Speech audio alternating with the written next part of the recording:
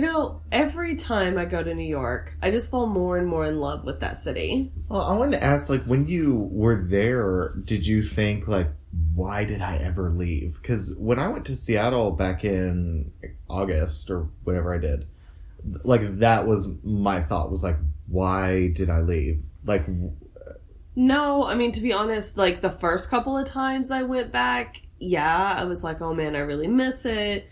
But I remember my first trip back, I was there for like 5 or 6 days, and by like the 6th day, I was like, get me home. I'm done.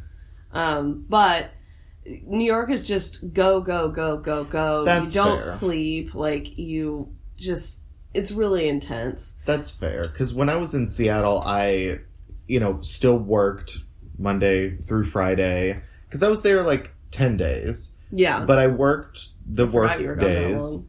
And I was there long enough that we didn't feel like we needed to fill every day with stuff. Right. We did do a lot of stuff, but, there were definitely nights where, I'd go to work, then I'd come home with my friend, we'd make dinner, we'd have wine, and maybe we'd watch a movie, or, like, it was chill. Yeah, a nice So, chill trip. I never hit the, like, I want to go home.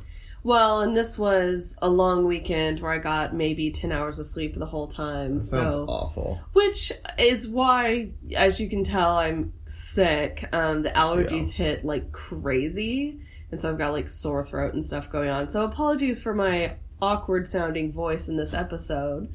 But also, with that, hello, I'm Brittany. I'm Tyler. And this is Blood and Wine. Blood and Wine, true crime podcast. Yeah. I don't know. We've never said it like that, but we haven't. But just is. a reminder, this is a true crime podcast, not a travel podcast. Okay, fair point. Because it could have very well sounded like that. Yeah, no, I get it. I will say though, just jumping back to New York or Seattle real quick. Seattle in general is not a go city. No, I remember that when I visited, it was a lot more relaxed and quiet and. I think that's one of the big things I miss about it. Because Austin's not go, but Austin is not like a relaxed, sleepy city either. No, it's not. It's definitely just, not. I don't know, a city that I hate everyone the second I get in a car. I don't know, I've never felt the kind of like, oh my god, learn to drive as I have here. Yeah, no, it's true. Because I used to drive, I haven't really driven... since for like 3 years, actually. Because I would occasionally drive in Seattle. But I used to drive a lot. Yeah. Like, I'm fine deal with road people. But just the only thing in my mind that is worse driving-wise that I've experienced than Austin is like the I-35 in Dallas. Oh, God, where it's like 6 trillion bridges. There's 300 exits. Every lane is an exit, but you don't want to exit. But that's like frustrating for a different thing because I'm like, where am I going? Who knows? Hope it's the right way. No idea. There's so many highways, so many lanes, so many cars, so much anger. Yes. I like how that's the part of the trip when we do drive home that it's like we just kind of stop talking to each other because we know whoever's driving just needs to concentrate. Yes, gotta concentrate in Dallas. But anyways. Anyway, yeah. I'm definitely gonna make it a point to go back to New York again here in a few months and see friends again and just... Yeah. See, I want to go and I want to do New York because I've been... You've only been that one time, right? No, I've been twice. Oh, twice. I went in high school to tour NYU, but we were just in New York for a day because we were staying in New Jersey. And then... I've been 3 times then. You've been 3 times. Because we all went as a family. To visit me. Yeah. Was it to visit you? Yeah. Okay. It was when I was in school. Okay. Because I remember the snowball fight we had. And it was like spring break.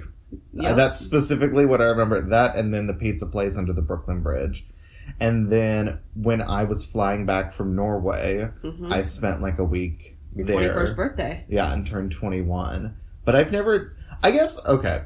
I've done New York, but I've not done Manhattan ever. No, we did Brooklyn for your 21st birthday. Yeah, which I really liked. And we did start it in Manhattan. Yeah, and Mama surprised you by still being there. Know. Oh. That was fun. It was. That was fun. No one can top my 21st birthday. Sorry, y'all. But well, a bit of an abrupt transition, but yeah. it's important, and I do want to jump into our newest Patreon member. Yes. Lynette, thank you so much for your support. Lynette is a Merlot Mafia member. Yeah. And yes, Lynette, thank you so much. Your support, we really appreciate it. And we are working on that website, guys. Yes, I know I said... Tyler overpromised I did. because he didn't realize that websites are not something you can create in overnight? just a couple days overnight. Yeah. Sorry. There's a little bit more that goes into it. But don't worry, that's coming. And so, again, thanks to all of our Patreon subscribers. You're helping that become a reality. You are. We're looking more into merch. And, so things are coming together. And we're coming together. If y'all really excited about all these next steps coming because things are getting big. Things are getting big. There's a lot of stuff going on that we can't tell y'all yet. Yeah. But it's all very holy exciting. Shit, y'all. I'm just saying. Just holy shit, y'all. It's super exciting. And we couldn't do this without all of our listeners, but without all of our Patreon supporters as well. It's just amazing. We have so much that we want to build and create for y'all. And just on the topic of merch, if y'all have any specific ideas of stuff y'all would want, if it's t-shirts or wine glasses or totes or anything like that, let us know. When it's time to launch a merch store, which I can't even tell you a time frame yet. We need a website first. We need a website first, and we have to look into how to produce all the different merch. Yeah. I mean, I'm sure we'll start with maybe a couple different things, like a t-shirt and a wine glass, or a t-shirt and a tote. Yeah. And we'll expand based on demand, based on what y'all are wanting, and based on just how it's going. Yeah. So, lots of super fun opportunities, and to make sure you're not missing out on anything when these new things come up. Because we talk about it, obviously, here on the podcast. We do. The most. Here more than anywhere else. No, that's true. Be sure to subscribe to iTunes, Google Play, Stitcher, all of those. Everything. We're pretty much on all of them. You can find us, Blood and Wine, a true crime podcast. Also, make sure to, to really be as up to date as possible, follow us on, Twitter and Instagram and Facebook. Yes. We're there, and I mean, honestly, if y'all have any questions or want to say hi, chat with us, that stuff literally just goes straight to our phones, so we'll probably answer pretty quickly. Yeah, well, and on Instagram, we show, photos of the wines that we pick, so you can actually see what we're talking about, and we let you know what episode we talked about that one in. We share crime scene photos. I know, well, the photos we did from, 2 cases ago... A few cases ago, I'm not sure. cases ago, I'm not sure. With Travis Alexander, those photos that were a big part of the case. We have those on the Instagram. So it's a nice, kind of visual thing. Because obviously it's Instagram, so we're not going to post, real gruesome stuff. Right. But... Although you can find it. I know. I was going to say, although there is definitely a couple accounts I follow that are, medical weird stuff. Yes. So what is the one? It's a doctor or something? It's Mrs. Angemi. Angemi. Angemi. Yeah, she's It's MRS _ANGEMI. I mean, only if you have a strong stomach and you want to see crazy medical photos or occasionally autopsy photos. Oh my god! Sorry guys, okay. I was looking at one. I know. Put it down because this will spiral for an hour. Let me show you this. I know, but... And it's hard because it's real and... Yeah, so definitely have a strong stomach if you're going to look at that, but it's a really, really freaking interesting Instagram. She's a medical examiner, is that what she does? Yeah, and so it's just an interesting look at the human body and things that, I mean, some are crime scenes, some are accidents. It's just a wide range of all these different things. She's really cool. Well, and then I think the crazy... because she also, since this is her job, she goes into detail a little bit. Yeah. And so you might see like a really gruesome photo, and when she starts talking about like what it actually is, she'll be like, this injury, not actually that bad. Yeah, and like, it's crazy. And it's I'm like, but what? But his intestines were all on the outside of his body. How's that not bad? And it's like, oh, well. Just tuck him back in, sew him up. Yeah, it's basically just a hernia if your skin got cut too. And I'm like, that's horrifying. It is. It's really gross. But we're not posting that kind of stuff. Yeah, no, we don't post that kind of stuff. Or those, any like real graphic crime scene or anything like that. But in my mind, sometimes the worst photos are the ones that don't show anything gruesome or anything. I'm still haunted by the one of James. Yeah, that was the one I was thinking of, too. I figured. Like, to me, that is the... And I was actually talking to my boss at work about that case. He listens to our podcast. Shout out, hey, what's up? And just, yeah, that picture, that case... It fucks you up, man. It's... There's no other way to say it. That is the one that that one stuck with me the longest. Yeah. And, oh my god. Yeah. Anyways. Right. I also, oddly, I'm feeling the need to just remind listeners, hey, we're siblings. Just thought I feel like we haven't mentioned that in a while, and I know we have a lot of new listeners that have picked up and started listening to us and maybe don't necessarily read the description. I mean, it says siblings there. But yeah, that's true. I just wanted to make that reminder because we don't live together. We don't. We live in the same complex. I live like 4 doors down. Also, I'm super gay, so... just felt the need to make that clarifying point again. Because honestly, where were we? Well, when we were at the Beto oh my rally. God. This old man, he was like, do you two like each other? Y'all go like real well together or some shit like that. Yeah. He was being this old guy that thought we were two friends who just didn't realize that we should really be together. And I'm like, dude, you made a lot of assumptions. I know. And I'm like, first off, I'm pretty sure I was like, okay, I'm holding the camera. Okay, Brittany, pose. Okay, suck it. Put your arm there. Okay, the sun is... Okay, take a picture. And then we were laughing, we were having a good time. No, nothing about it seemed weird or until he made that comment, and I was just like, oh, okay, I'm scared to talk to you for 10 minutes now because I felt so uncomfortable. I don't know. I'm just saying. We're siblings. We're siblings.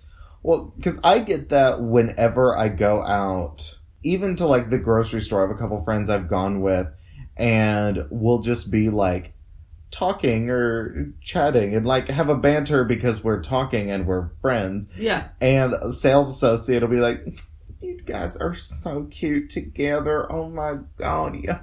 You are the kind of couple that should get married. And I'm oh God, no. Yeah. No, thank you. What? We actually did this one time have a sales associate at Walmart because we were I don't know, buying toothpaste or something. And we were being snarky with each other. Yeah. And the sales associate, she thought we were the funniest thing ever. And then after we picked out our toothpaste or Slim Fast Shakes or whatever, and the sales associate was like, don't go, please. You're don't leave me. I love you guys. And we were God, that's awkward. We're going to go now. Oh, well, and that awkwardness is a perfect transition into this week's topic. Is it? Well, okay. Yeah, it is. Kind of. Bit of a stretch. Don't think she was, but okay. Yeah. Kind of.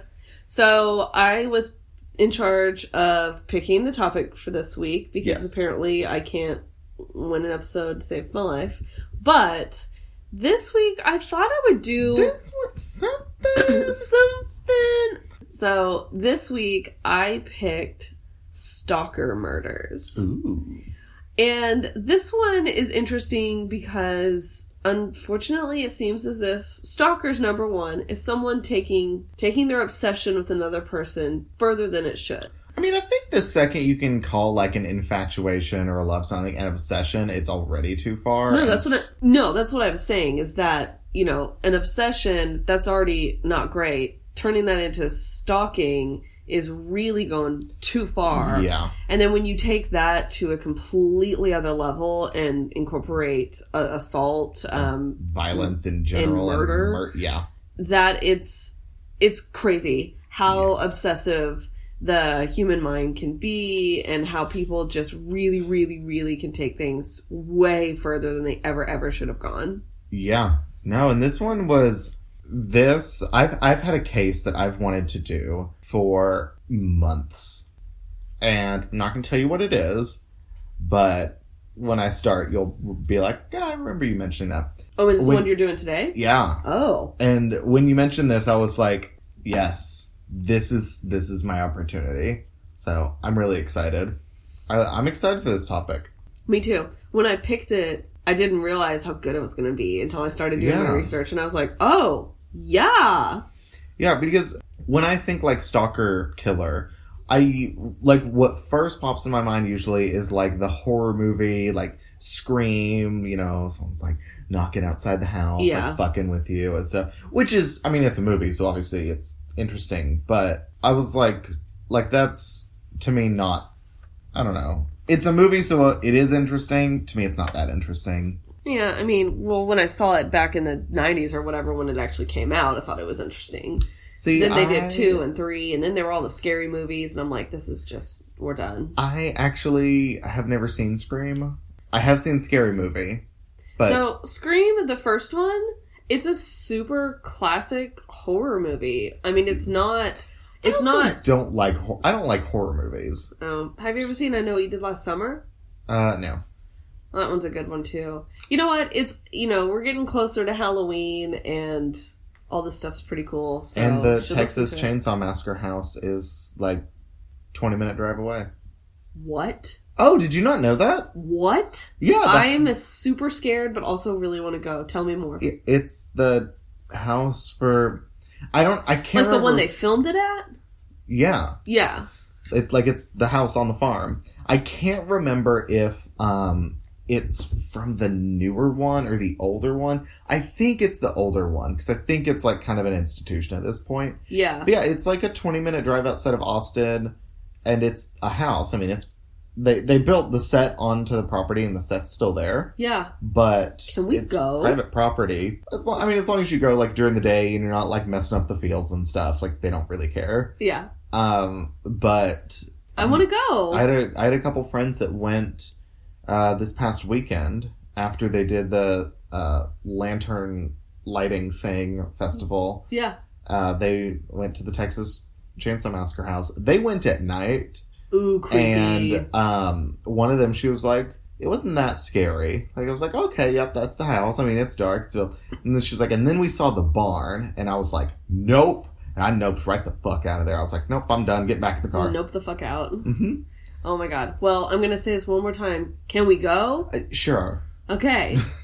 Awesome. Sorry, I had to, tell my story. I know, but I just needed confirmation. Because I want to do this. You know what? I'll put it as a solid maybe. If there's a possibility that we're going to that house, and you know how much that movie fucking scares me, I'm going to need some wine now. Fair. I will say, I think I've mentioned this before. I've only ever seen the original one from the 70s. I haven't seen the newer one, but I don't really want to. The newer one is more gruesome, which is what they started doing with horrors, making it more and more gruesome.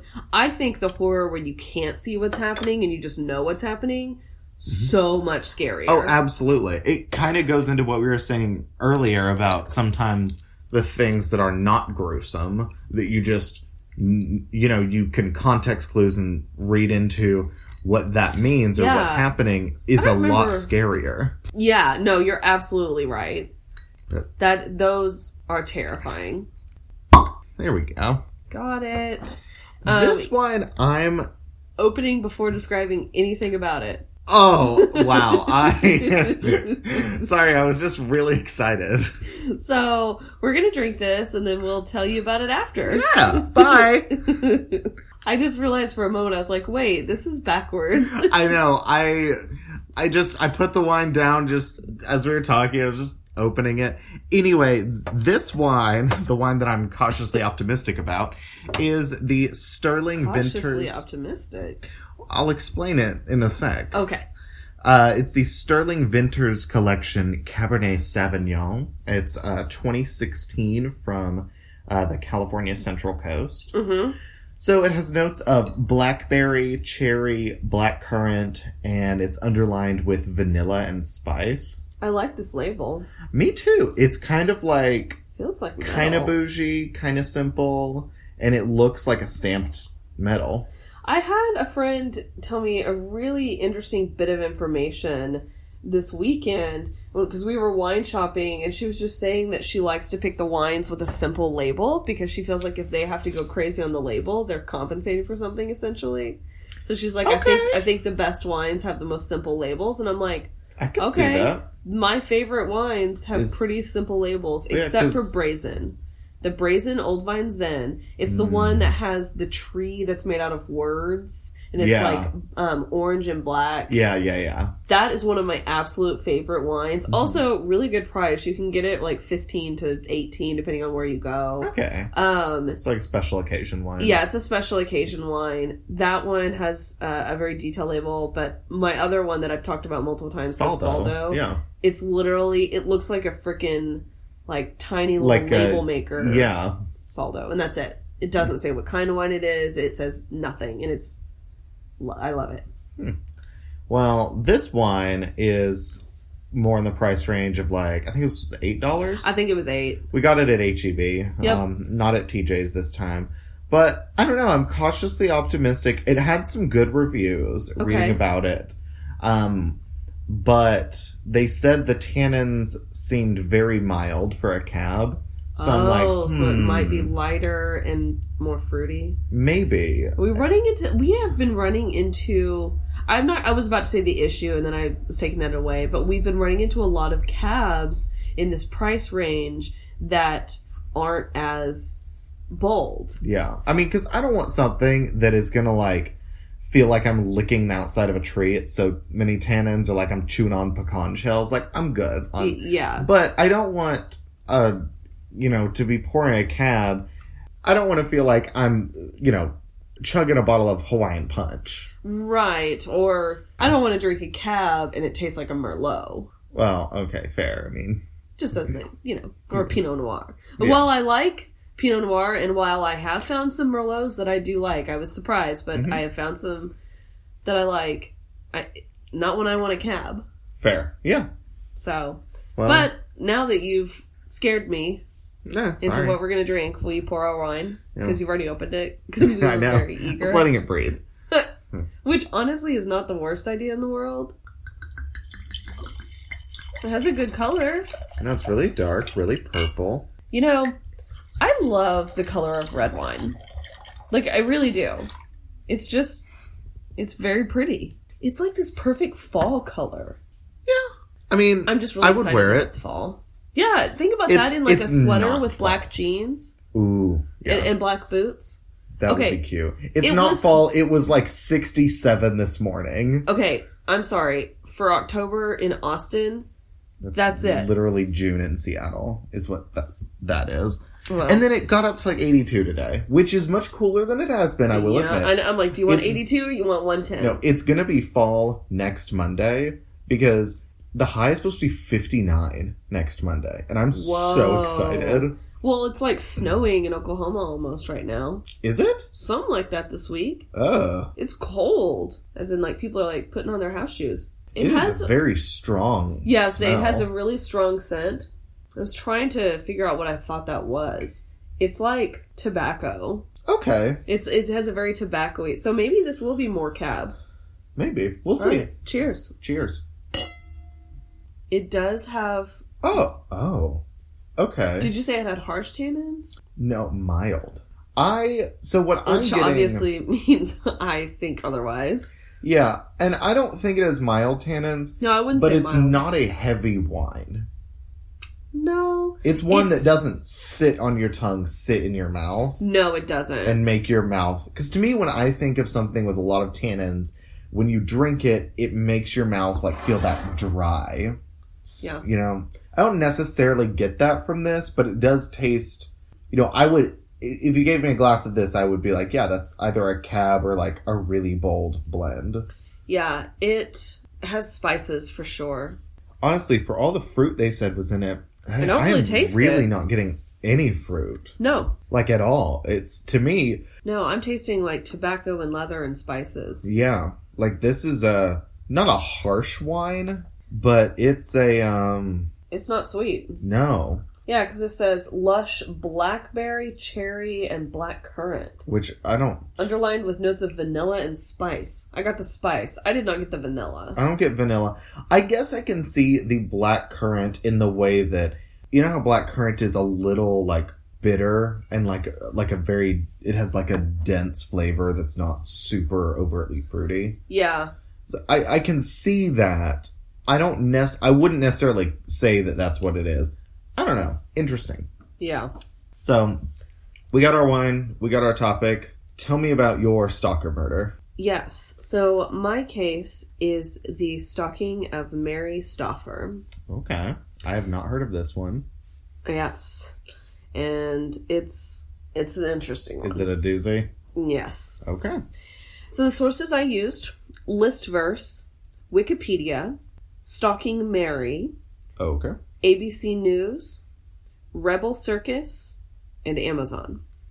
And some of these will make more sense as I'm going through it. Okay, yeah. Trying to figure out how Amazon fits in there. Well, there's a book about it. Oh, okay. I feel as if maybe I don't need to leave that to the end. That's not like it's a surprising thing. But the book is called Stalking Mary. Oh, okay. And it was written in 2010. Oh, so is your case like kind of a recent one? It's not. Well, let me jump into it. So, Ming Sin Shui was a guy that was born in Taiwan in 1950. His family immigrated to Minnesota when he was just 8 years old with his mom and 2 siblings. God, Taiwan to Minnesota. Yeah, I know. That's like tropical paradise. Taiwan's gorgeous, too. Big Minnesota's sky, great, but gorgeous like... country. Yeah, lake country. Yeah, I mean, yeah, It's lake gorgeous. country and negative 40 winters. Okay. Oh, God. Yeah. So his dad had passed away 3 years later after they moved. He was a professor at the University of Minnesota. Oh, okay. So I guess he got the gig. The family made the move. It's a huge freaking move. Yeah.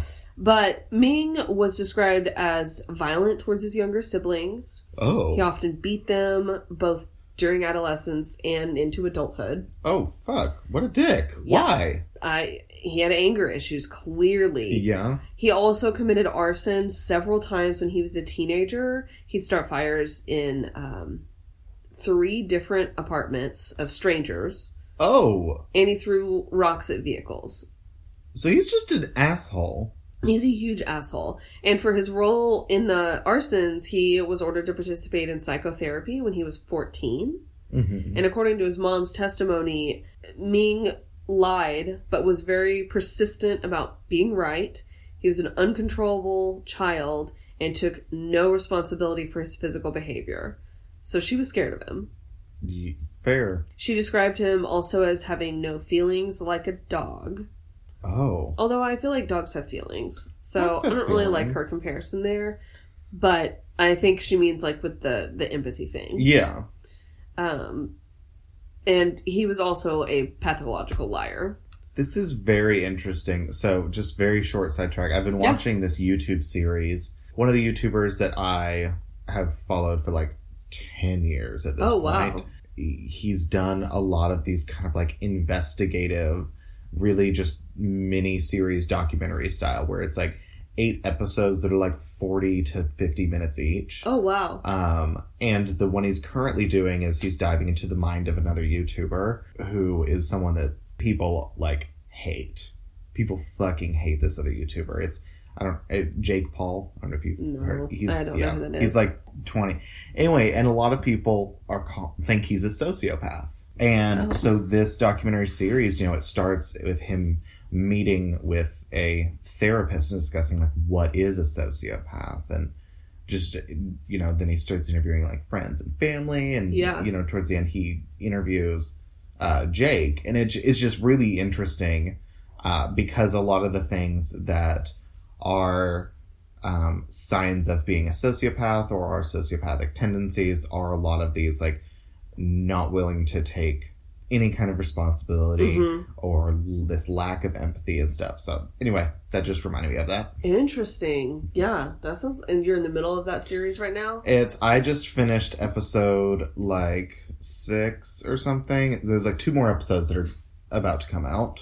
You'll have to let me know how that goes. I will. It's what I watch.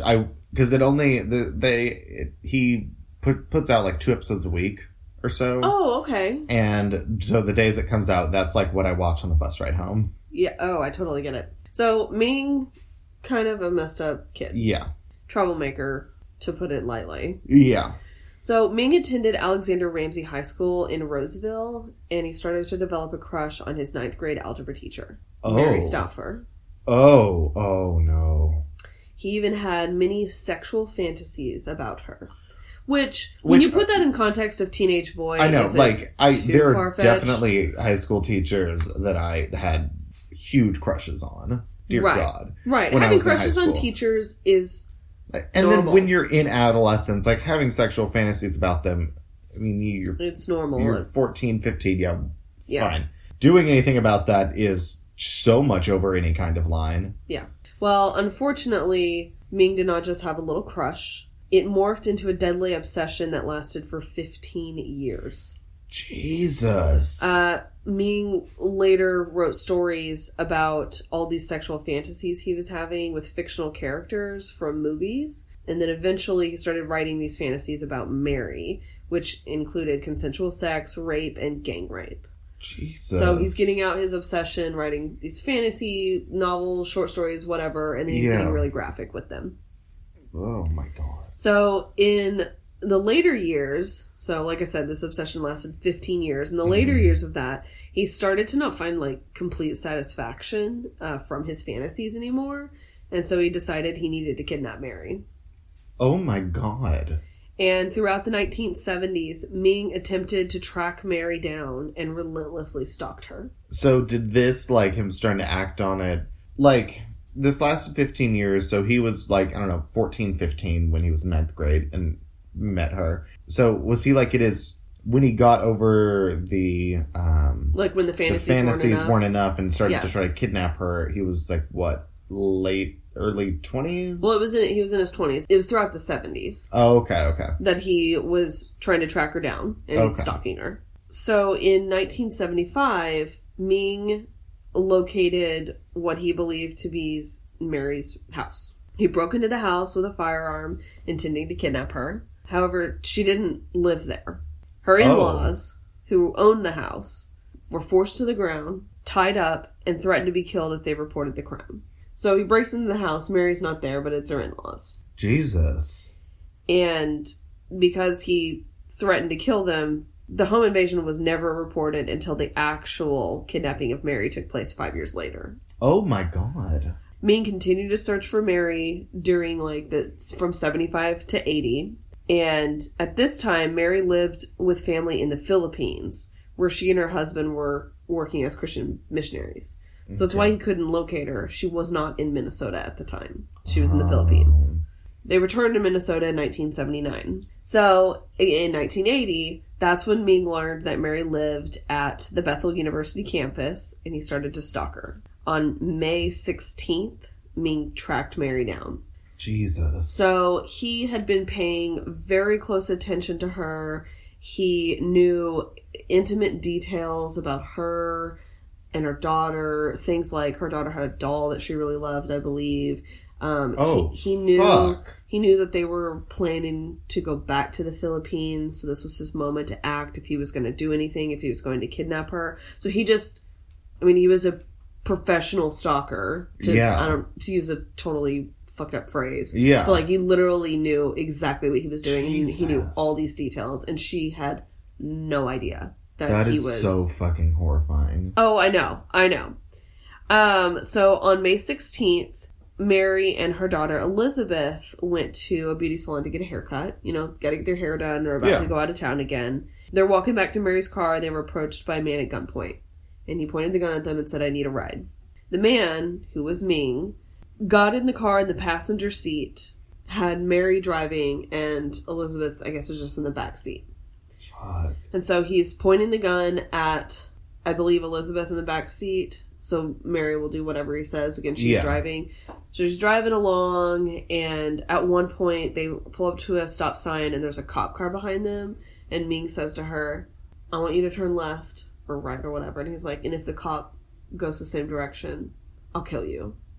Just like... Jesus. So they eventually pulled over, and Ming ties them up and puts Mary and Beth in the trunk of her own car. Mm-hmm. You look like you want to ask a question. Well, I wonder if she recognized him. I mean, I guess it's been 15 years or whatever since he's been in her class. And she's a teacher. She teaches a shit ton of students a day, but... Yeah, no, she had no idea. She had no idea that this was one of her former students. So, like I said, he puts him in the trunk, he gets in the driver's seat, and he takes off. Ming covered Beth with a cardboard box, like, in the trunk, and at a certain point, you know, he's driving away, and Mary's able to get one of the ropes loose, and, you know, she and Beth are back there praying. Ming hears, like, the ruckus, and he goes in back and he checks on them, and he sees that they're not tied, they're trying to escape, so he puts the spare tire on top of them to kind of hold them down. Fuck. And again, he gets back in the car and he's driving off, and they're still making noise in the back, and he's getting pretty pissed. So he pulls over, and at this time, it caught the attention of this 6-year-old boy named Jason Wilkman, who happened to be over at the park or wherever he pulled over. And Jason walks up to the car out of curiosity because he's 6 years old and something's going on. There's all these sounds. Oh, God. Ming grabs Jason, threw him in the trunk as well. Oh, my God. So while the three of them are in the trunk, Mary and Beth are trying to comfort Jason because, again, he's this fucking 6-year-old kid. How old was Beth? Beth was young. She was young at this time. Young enough to, like, have a doll and stuff. Right. So maybe, like, 10, maybe younger, maybe 8, something around that age. Okay. So they're trying to comfort Jason in the back seat. They're all huddled together. Ming makes another stop. Well, and you know Mary this whole time is only thinking about Beth. And then once Jason's in the car, she's a mother, she's a teacher. She's a mom, she's a teacher, yeah, exactly. She's literally thinking about these two kids.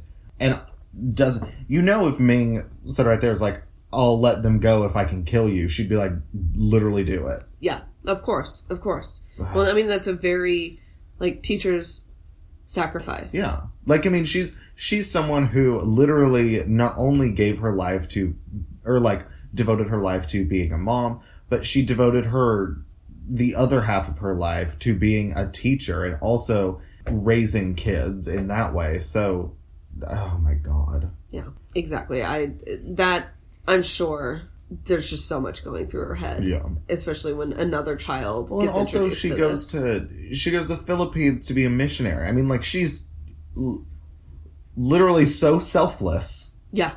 In the little that I know about her. She very much is.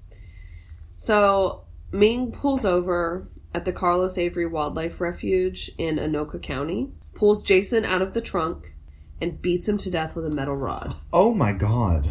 And, I mean, it's like Jason was a witness.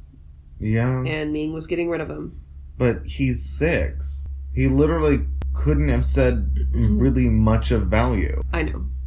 Ming gets back in the car and brings Mary and Beth to his house. Once in the house, Ming locks them in a narrow closet. He then proceeded to take Mary out of the closet and tied her to the furniture. He talked to her for hours on the night of her kidnapping, disclosing who he was. So that's when she finally knew it was a former student. Yeah. And he repeatedly raped her. God. He recorded the conversations and the rapes on his video camera with Mary. Jesus. And Ming ended up holding Mary and Beth captive for 53 days. So almost 2 months. Jesus! Yeah. Mary was raped and tortured continuously during this time. And of course, Ming would threaten to suffocate Beth or hurt her or, just do things to Beth to torment Mary. He would cover Beth with a plastic bag, promising to kill her. It was one of his forms of torture and torment. When Ming would talk about how he was a former student, he said that Mary gave him a B in algebra, and it was what blemished his otherwise perfect record. And because of that, he didn't get accepted into a good college. He didn't get a scholarship. Because he got a B? Mm-hmm. Honey, that's not the reason that you didn't get into the good college. There's lots of things that could be reasons. 1B, I promise you, if you have a 3.99, Harvard is cool with that. If you got a good grade on your SAT or whatever and shit. Well, apparently Ming did not think so.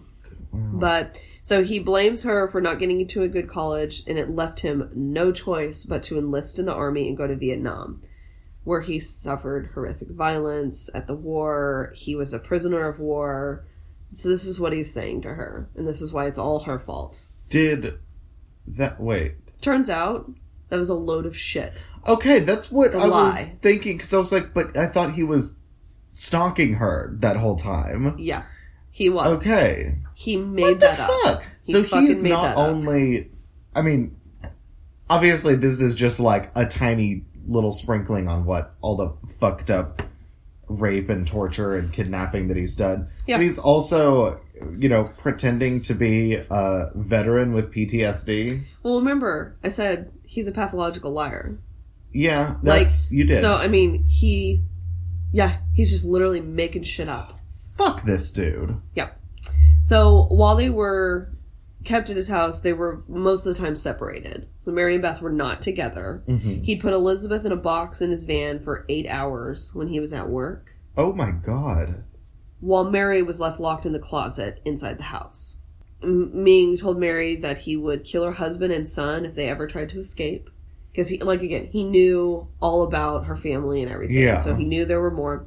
He admitted that he had all these violent sexual fantasies about her, Well, he's already been raping and torturing her. I think she probably figured that part out. Right, and then he did also later admit to being obsessed with her and stalking her. Which, obviously, she's clearly already figured that out with how much he knows. Yeah.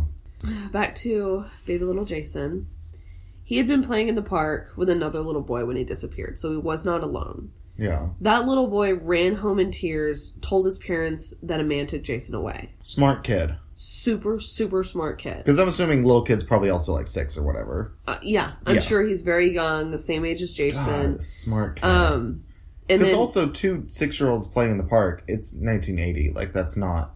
No, that's not weird that there's not a parent watching them, because... Not at all. Little first graders just, fucking play in the park. Like, yeah, go for it. Yeah. Well, and that is one thing that it will forever break my heart how protective we as people have to be of children nowadays. Because there's no trust. There's no trust. And you can see things that like the crime rate and the violent crime rate has gone down.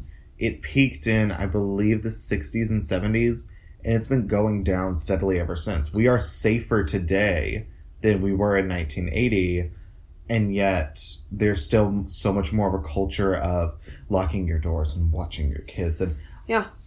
Well, and it's that mentality of, I can let them go play at the park by themselves. They'll probably be fine. But if they're not, you'll never forgive yourself. Yeah. Because you had that thought of, should I let them? I don't know. Whereas if it never crossed your mind of like, oh, of course, go to the park, then it's less of like a, I did this kind of thing. Even though obviously don't think it is.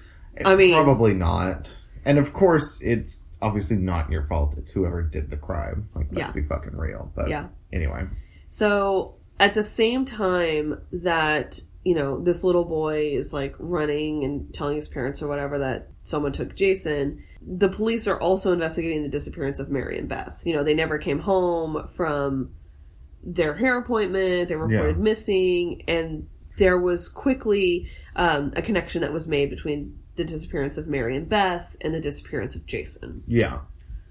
Or in the kidnapping of Jason, because the kids saw him grab him, so they knew that was a kidnapping and not necessarily a disappearance. Yeah. So, on July 7th, and again, remember, they've been with him since May 16th. Jesus. Ming's at work, and Mary was able to figure out how to remove a large pin that was locking her in the closet. Mm-hmm. So some type of locking mechanism that Ming had put together on the outside. Is she tied up in the closet, or is she just, like, in it? She does have restraints on her. Oh, okay. She does. So she's somehow, like, I guess, able to wiggle her way out. I mean, she got some of the restraints off in the trunk that one day. That's true. So she gets the door unlocked. She goes and gets Beth. And they go into the kitchen at Ming's house and they call the police for help. After they made that call, they went and hid behind the car at Ming's residence until the police arrived. Because they were hiding. Like, they didn't know when he was coming back. They were immediately freed when the police arrived. Oh my, they were rescued. Yeah. Oh God. Yeah. Well, I'm thinking the whole time, like, holy shit, he's gonna get, like, home first, or... No, they were rescued. God. When they were rescued, they were both still in chains. And there's a photo that I saw of them. They have, like, chains around their waist, captured, like, hands together. Jesus. So, they were rescued. Shortly thereafter, on the same day, Ming was arrested at his workplace. I mean, they knew exactly who it was. They could easily go get him. And while he was in jail, he still had not given up his obsession. He offered $50,000 to another inmate, a man named Richard Green, to kill Mary and her daughter to prevent them from testifying in court. Oh, fuck. And to help Ming escape from jail. Yeah. Oh, God. Green communicated the information to the FBI. Oh, thank God. Which Good guy. I'm sure. Good guy inmate. Good inmate. I'm sure he got something out of it, but also... Well, even if he didn't, honestly, if you were in jail because you got a DUI or because you shoplifted and this dude is like, I'll pay you $50,000, you murder these people, you get me out of here, you're going to be like, no. And I have no idea what Green did to be in jail, but I just know he went to the FBI and it's like, yep, good choice. So when they're on trial, Ming's on trial for the murder of Jason and the kidnapping of Mary and Beth. Mary took the stand to testify against Ming. Yeah. He stood up from, like, where he was sitting on the bench or whatever, and he lunged at her and slashed her face with a knife. Oh my God. That he had managed to smuggle into the courtroom. Oh my God. It took 62 stitches to close her face. Jesus. It was right around her mouth.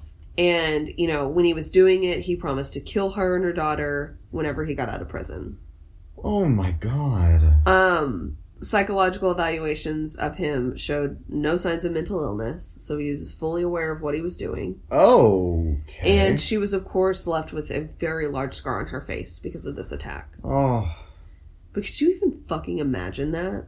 Like, he's already been captured, and she still wasn't safe from him. Like, yeah, at that point, I mean, it's not over, but she's safe at this point in her mind, and she's not.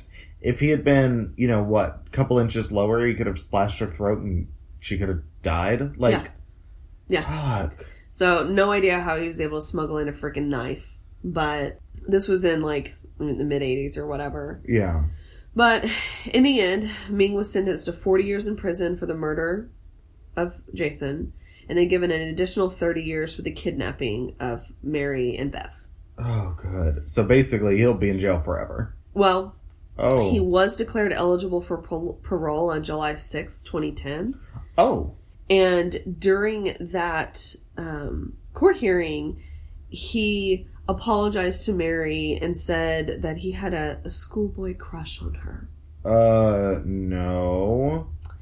On September 28th, 2010, the Anoka County District Judge, Jenny Walker Jasper, ruled that Ming would not be released and would spend the rest of his life in prison. Oh, good. He still appeared to be a threat to society, even though his attorneys argued that he was no longer a danger. This district judge was like, no. Yeah. He's not getting out. So, and like I said, there has been a book written. It's on Amazon. It's got like a 4.5-star rating, released in March 2010. The premise of the book is when he's eligible for parole. And it was before that hearing in 2010. So, the author, Eileen Bridgman Biernat, so she's telling the story of Mary and Beth and Ming's obsession with Mary. And this is when there's a possibility that he's going to get out later that year. Yeah. So thankfully that didn't happen. But there are just so many details that Eileen goes into. Just like... I want to read that book. I do too. It's obviously a true account. Yeah. God. And yeah, in this book, she uses like court documents. She watches the videos that fucking Ming took of the rape all the conversations, and all the audio transcriptions, personal interviews, thousands of pages of Ming's sexual fantasy shit. So Jesus. She really, really gets into the detail and paints a very harrowing picture of I will say, these two families. Just fucking hats off to the experts like that will sift through just so much of this fucking evidence and this horrible shit to find, like, the truth or to be able to tell this story. Like, I know. That's insane. Because even just the research we do is hard enough. It's hard enough, and we spend an incomparable amount of time. Oh, yeah. Like, I can't even compare it to what people She spent probably years thinking of this case basically every moment of every day. Yeah. Well, and sometimes these authors, like Michelle McNamara, who wrote I'll Be Gone in the Dark, which is about the Golden State Killer, but she gave him that name, Golden State Killer. Oh. And she helped the investigation, like, really come to a resolution. Like, she was a big part of what kept that case alive. And unfortunately, she passed away before his capture. Oh. But, like, her book came out, God, I think it was right before they found him. And I really, really want to read his book. Because it's like her book comes out and then bam, they got him. And it's just like... Fuck. Anyway, but yes, like, hats off to all of the investigative journalists and the people who dedicate their time to getting things solved, like all the detectives. Like, there are so many people and so many hours that go behind catching this. Also, just journalists in general, too. Just, like, just being able to be an investigator and that be your craft is just... I know. Fucking, that's incredible. Well, and I feel like sometimes in school, people who go to school for journalism get like shit, like, oh, okay, you want to write stories. But then you see the people that are going, like, on the front lines in Afghanistan to be able to report the news just so we know what's going on here at home. Or you see people that do so much investigation and diving deep and uncovering these stories of corruption and political scandal and just all this shit. And dying for it a lot of the time. And it's insane. Unfortunately. But I also want to, fucking cheers for Mary and Beth. Two of the fucking, like, strongest people I've ever heard of. Yeah. There are a lot of videos that you can watch. I mean, Mary is insanely strong, and I feel like a lot of that has to do with her background as a teacher and as a missionary and just being able to see the bright side of things. Yeah. I'm just so amazed and so... I feel empowered when hearing these stories of such, like, these strong women. Like, it...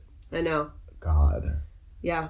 And I don't want to overshadow, Jason's murder. Yeah, because that was... He was a completely innocent bystander that...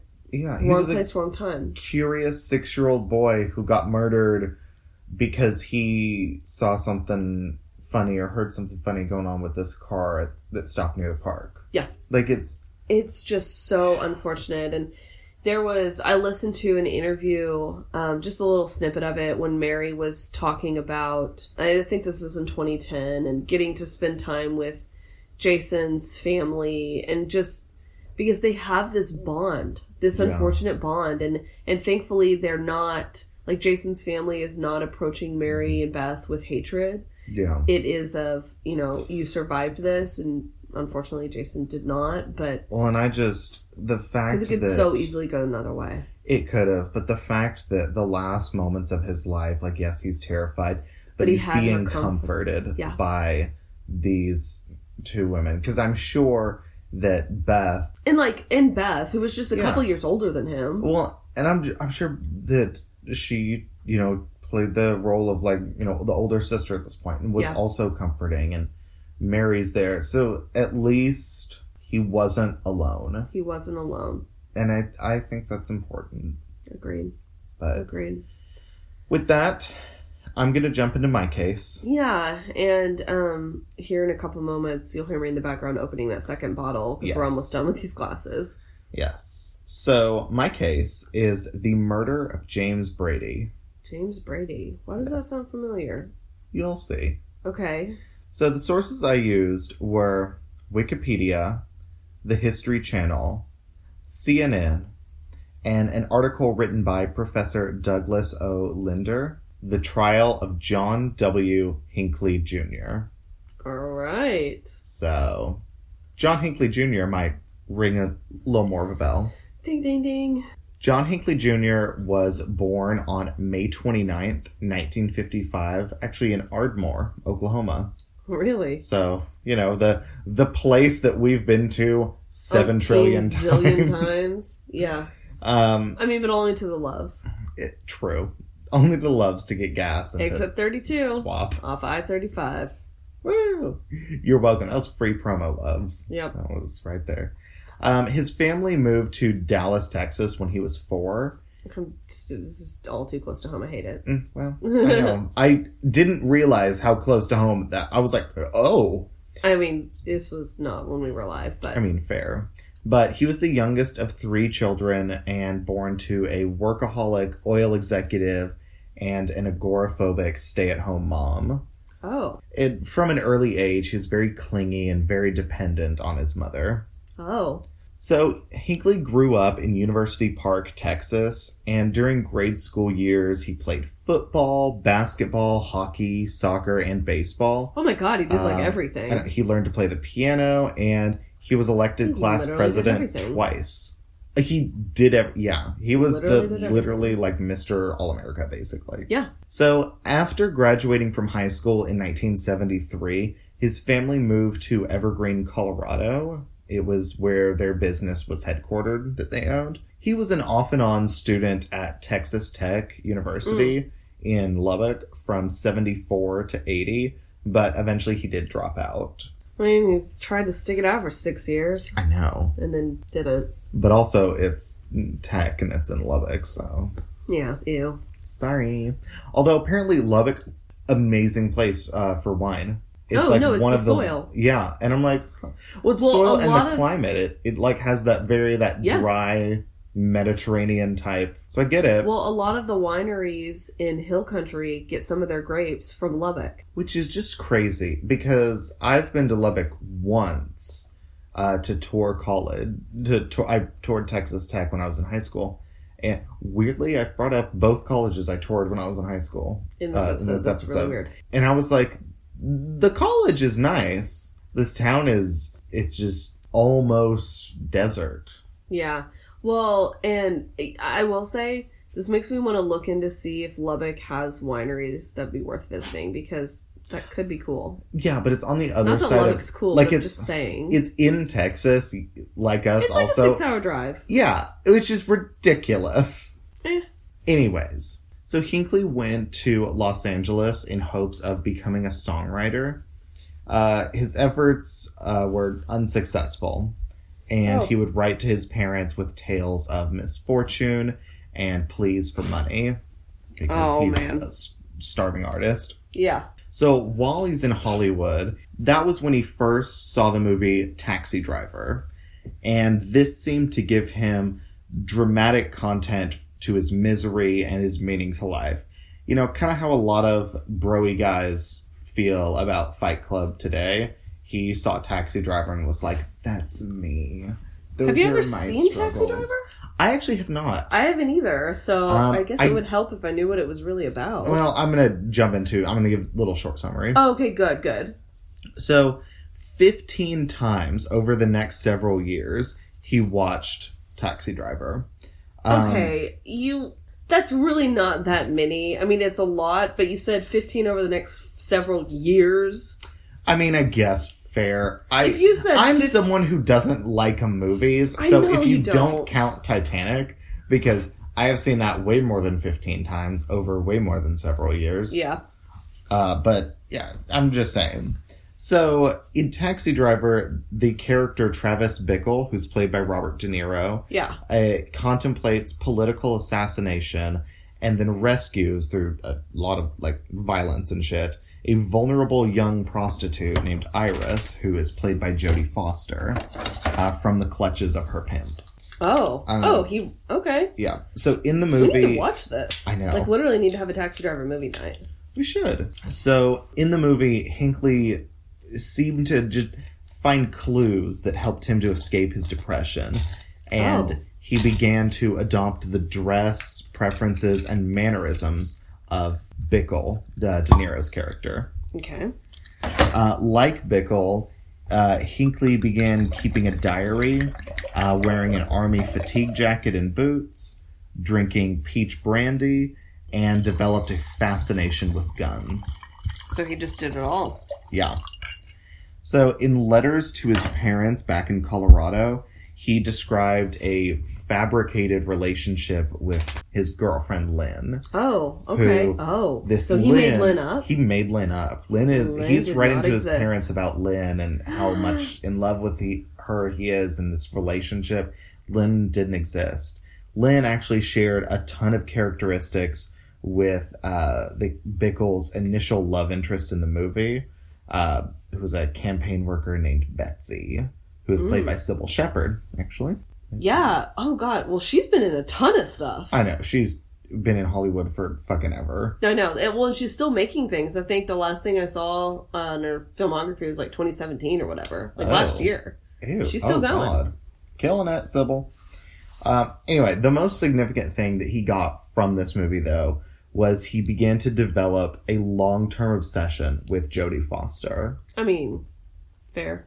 Yeah. No, just kidding. That's terrible. She's literally like 12. So this is an interesting perspective on the stalker thing, because I feel like a lot of people will garner an obsession with a celebrity. Mm-hmm. Like, that is a very normal... I don't think I was ever obsessed, but I know I was like fucking in love with Justin Timberlake as a kid. Yeah. Like, enough to where, I mean, come on, I'm gonna say this because, like, all teenage girls did this, or, like, young preteen, not teen, I'm, like, 17 years old and doing this. No, like, when you're, like, 10 to 12, like, kissing magazine photos that you put up on your wall, and it's... Okay, I was gonna say, I thought you were gonna just go with, like, how you had an entire wall that was magazine clippings of, not just Justin, but, like, other things. It was all NSYNC and Britney pop, and... Yeah. Mandy Moore, well, all because of them. I them in like middle school and stuff, I was obsessed with Carrie Underwood. You were. I loved her. Obviously, not in any kind of like sexual way, because again, gay as fuck over here. Yeah. But I had a big ass like Got Milk poster that covered like an entire wall. Big. Like, how'd you get that again? I think Sydney got it for me. I think she. About right. I know that's so Sydney that she would see something. She's like, that would make the perfect gift for my brother. I'm gonna get that, because I think it was from like her school or something that they were getting rid of it, and she was like, "Can I have that? My brother would love that." Oh my god! But yeah, so like we've all had a healthy amount of obsession with a celebrity once in our life. But no one can deny that. There's a difference between like the kind of fandom obsession where if you saw them walking out of a restaurant, you might scream and cry. Yeah. And then this kind of obsession. Oh yeah. There's a big fucking difference.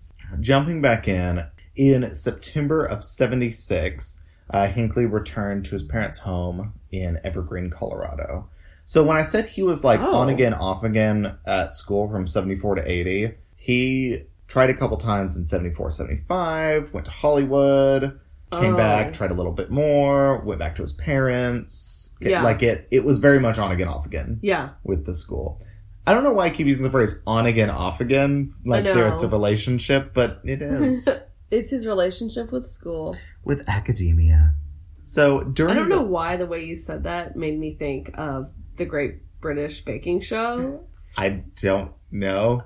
I feel like I've heard him talk about people's backgrounds in academia, and I don't know. It was your tone. It was everything. I love that show. Go watch that show. It's wonderful. They make delicious baked goods, and Mary Berry's not on it anymore. I know. I don't want to watch it anymore. I think Paul Hollywood's not on it anymore either. No, I thought he was in the last preview I saw. If they got rid of Paul Hollywood too and Mary Berry, I think they got rid of. Yeah, but anyway. Susan is our youngest baker this cycle.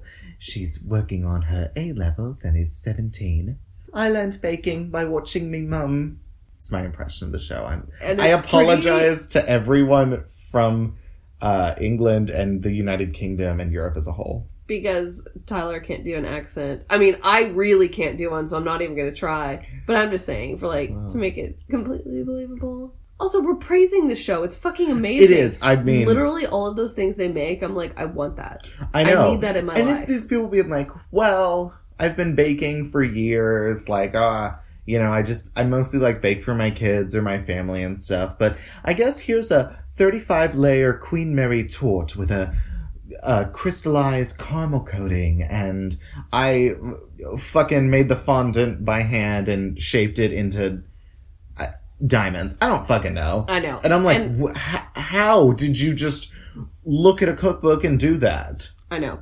Or not even look at a cookbook. Yeah. You just knew it. God. Also, didn't mean to shit on your accent. It was great. It was probably not. Don't think it was real.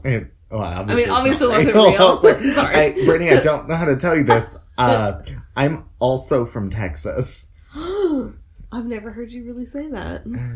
It pained me. I think I felt part of my lung die when I said it. Well, that's weird. I don't know why your lung's dying. But So, anyway, during the late 70s and the early 80s, Hinckley began purchasing weapons and started practicing with them. At the same time, he was prescribed antidepressants and tranquilizers to deal with his emotional issues. Oh, that's safe. Yeah, you know guns we could and really emotional open issues. A huge conversation right now that I don't want to go into. The conversation will happen, I promise you, because of what the case is, but it'll happen at the end. Okay, we'll talk about it at the end. I'll just prep my lines. And yeah. So, in the summer of 1980, Hinckley told his parents that he had a new career goal. He's going to be a writer. So, he asked his parents to pay for a writing course at Yale. I almost feel like this sounds like me in the sense of like, I'm going to do this. No. I'm going to do this. No. I'm going to do this. Oh, I hope not, because of what I'm about to say. Oh, no. I was just taking that one instance of the indecisiveness of the job. I mean, whatever. No one actually knows what they want to do. Talk to someone who's 50 and they're like, well, I'm a senior marketing director at this job, but I really would like to be a skydiving instructor. That's what I really want to do. Fucking do it. I mean, honestly, yeah, you're never too late to start your career over. Let's be real. That's like, true. There's people that fucking start their career over when they're 60 and they're fucking rock stars and they're killing it. Yeah. Which I guess I have always been in the realm of marketing, except for my first job. It wasn't really marketing. Yeah, and I've always... Because I've also... Same. I'm always... You know, is this what I want to do? Well, is that what I want to do? But it's all generally in the realm of HR. Yeah. So I guess I'm not a complete, like, bouncing around, but no. Feels like it from my end. Yeah. Podcaster. Future career. Hey. Future career. You hear that, guys? So, Hinckley never actually intended to enroll in a writing course. He wanted to go to New Haven, Connecticut because of one Yale undergraduate, Jodie Foster. Wait, she was that young in Taxi Driver? She was, I think, 12 in Taxi Driver. Okay. This is a few years later. Obviously, like I said, I haven't seen Taxi Driver. He was obsessed with a 12-year-old? Yeah. What and the he was fuck? like 20 or something. Yeah. Like sexually obsessed? Yes. No. Sexually obsessed and just in love with her. Just that's so wrong. Fucking horrible. God. So he was like, Mom, Dad, and be a writer. Give me some money. I want to go to Yale. And they said, okay. Was he like smart? Because did he get accepted to Yale? Or did he like pretend he got accepted? So he did have good grades from high school. His family was very wealthy. Oh, so they could easily have an in? Yeah, they could have had an in. I'm not sure how he got into Yale, if it was academics. If it was academics, like if it was just money. Yeah. I'm not sure. Either seems plausible. With $3,600 of his parents' money. Also, doesn't that just break you? A lot. I don't want to talk about it. I don't want to talk about it. $3,600 is a semester at Yale in the early 80s, but whatever. A semester or a year, who knows? But yeah, with $3,600, and, you know, promising to tell them he's going to work diligently at Yale. This is his passion. He's going to make it. He set off for Connecticut on September 17th, 1980. Oh my god. We've never both picked older cases. I don't think... Yeah, no. Because I usually try to find more recent cases, but... Yeah. Not this time. So, once Hinckley started at Yale, he began slipping poems and messages under Jodie Foster's dorm room door, and he repeatedly called her. No, so fucking creepy. After failing to really develop any kind of meaningful contact with her, Hinckley fantasized about conducting an aircraft hijacking or committing suicide in front of her just to get her attention. Oh my god, dude. Oh, he's literally obsessed with her. I want to get her attention, so I'm going to kill myself. Yeah, I don't know how that works out, but yeah. So eventually, he settled on a scheme to impress her by assassinating the president, thinking that by achieving... Yeah. His thought process was he can achieve a place in history, and he would appeal to her as an equal, because they're both historical icons, which I love Jodie Foster. I think she's an incredible actress. She's not a historical icon. Yeah, I know. When I'm thinking historical icon, I don't necessarily think Jodie Foster. I think fucking Abraham Lincoln and Martin Luther King Jr. I don't think Jodie Foster at, 19. Oh, right. And this was before Silence of the Lambs. Yeah. God. So Hinckley began to stalk President Jimmy Carter at campaign appearances, and in a 3-day period, he visited 3 cities where Carter rallies were held: D.C., Columbus, Ohio, and Dayton, Ohio. And although assassinating the president was very clearly on his mind, he would later explain that at the time he was unable to get himself into a frame of mind where he could actually carry out the act. Something that's fucking creepy. There's actually video that was taken at the Dayton rally that showed Hinckley getting within 20 feet of President Carter. And not doing anything? Horrifying. He didn't do anything. Oh my god, that's scary. So in October of 1980, and this is maybe, 1 or 2 months into the semester they started. Yeah. He was arrested at, I believe, the Nashville airport, which was near one of President Carter's campaign stops, for carrying guns. Oh, but God. The Secret Service was not notified, and afterwards... Really? Yeah. Because... That surprises me.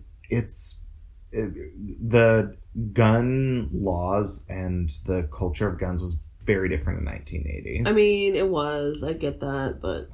But, so afterwards, Hinckley just went to he paid his fine for the crime, and he just went to a pawn shop in Dallas and bought more guns. So, for the next several months, his plans, they changed daily. He thought about kidnapping Jodie Foster, he considered killing Senator Edward Kennedy, and he then began stalking... another Kennedy that was either assassinated or almost assassinated. Yeah. Poor family. And then he began stalking the newly elected President Ronald Reagan. Oh my gosh, because he still had that idea of if I kill the president. Yep. So on October 20th, his $3,600 from his parents has run dry. He's exhausted all of it. Yeah. He flew home to Colorado, where his parents were just extremely disappointed in his failure to carry out his promises yet again. Yeah. And so they're just, he tried to go to Tech, he tried to go to Yale. They're like, what are you doing with your life? And after Hinckley overdosed on some antidepressant medication, my God, his parents arranged to have him meet with a local psychiatrist. Yeah. So the doctor met with Hinckley several times over the course of the next 4 months, but learned nothing of Hinckley's thoughts to assassinate the president, and learned just very little about his obsession with Jodie Foster. Oh my God. But the doctor urged his parents to push Hinckley towards emotional and financial independence. Basically cut him off. He needs to figure out how to be an adult. He needs to figure it out, yeah. So his mental health it didn't improve, and it deteriorated. It got worse. Oh, God. Oh, my God. Yeah. So he flew across the country to D.C., where Ronald Reagan was staying, New York, where John Lennon had recently been assassinated, and to New Haven, where Jodie Foster was. I hate this. Like, I know whatever you're about to tell me is going to happen is horrible. I just hate that he didn't get the help. Mm-hmm. Even seeing a psychiatrist. He saw a psychiatrist, but through either purposefully manipulating them, through just not being able to get the help he needed, through a multitude of reasons that could have been the reason. I don't know. I know. So while he was in New York, Hinckley seriously considered killing himself in front of the Dakota Hotel. Oh, where Lennon was shot. Yeah. Yeah. Yep. Sorry, I totally interjected. But... Oh, no, you're... Yeah, and that's exactly why. Because that's where Lennon was killed. He wanted to kill himself right there. Yep. Yeah, make like a statement or something. And on New Year's Eve of 1980, Hinckley recorded a very disturbing monologue in which he spoke of not really wanting to hurt Jodie Foster, his fears of losing his sanity, and the likelihood of Suicide City if he failed to win Foster's love. During this monologue, he is holding a gun to his head like the whole time. It's Wait, fucking is it a video insane. or recording or what? It was an audio recording, but he would later like tell them that. Oh, that. Oh, wow. Yeah. So, like, when they were listening to it the first time, they maybe didn't realize he was holding a gun against his head. But yeah, and it's Jeez. insane. I've seen some excerpts of it that. I mean, it's the rant. It's just rantings of just how much he fucking hates the world, how much he loves Jodie, just his obsession, and it dives into his psyche, and you get kind of a snapshot image of where he is. That it's kind of horrifying. No. I was gonna say clearly there's more going on with him than just his obsession with her. It's like that's how his mental. Whatever is, it's like focusing on this one thing. Oh, absolutely. So Hinckley returned to Colorado for the last time on March 7th of 1981. His dad met him at the airport and he told him that he would not be allowed to go home to Evergreen anymore. Wait. His dad was like... He met him at the airport when he was just arriving. His dad was like, nope. His dad was like, we're done. You can't come home anymore. Oh my God. So his dad gave him $200, which he used to pay for motel rooms in Denver that he just kind of, he sat in, he watched TV and read, and he just... Nowadays, I'd buy you one night. I know, for real. I'm like, $200? You go to a Motel 6. I remember being younger and young enough to pay attention to motel prices, so I was probably like 13 or whatever. Yeah. And it being like $36 a night. And then I remember in college, in like freshman year, renting a motel. And it was like $90. And it was like a Motel 6 or something. I mean, it was it was a nicer motel. It wasn't like grungecity.org, but it was... Yeah. But I'm like, fuck! I'll spend $90. So yeah, John is spending his dad's money on motel rooms, just like sitting there not doing shit. So unbeknownst to his father, Hinckley would visit his mom several times during this time they're frame. in Evergreen? Yeah. So on March 25th... I think I've been to Evergreen. I don't know where it is. It's in Colorado. Yeah. But I don't know. It just sounds familiar. I really think I've been there with my friend. I've been to Colorado Springs and then, like, Alexandria. No. I don't know. The mountains. And then the Denver airport. Yeah. Which, I plan on going to Denver in January. Mark my words, it's gonna happen. You should. Denver's because amazing. I have friends trying to convince me to move there. And I have siblings trying to convince me that I would love it there. And I want... My idea is if you visit a place that you see yourself as maybe I'll live here. In like the worst month of the year? Yeah, you should go during the worst time. That's so smart. That's so fucking smart. Yeah, because if you can enjoy it and love it then you're going to be fine. Like if you wanted to move to Seattle, I would be like, cool, visit in like November when it's raining every day and it's like 40 degrees constantly. And I did, and I didn't want to move there. Oh, yeah, you did. You came for Thanksgiving. Yeah, well, you were wrong because it's amazing. Anyway, John's visiting his mom there in Evergreen. Yeah. So on March 25th, she drove John to the airport in Denver. And during the drive, it was like virtual silence. Oh. Like they didn't speak. Because she's also very disappointed in him.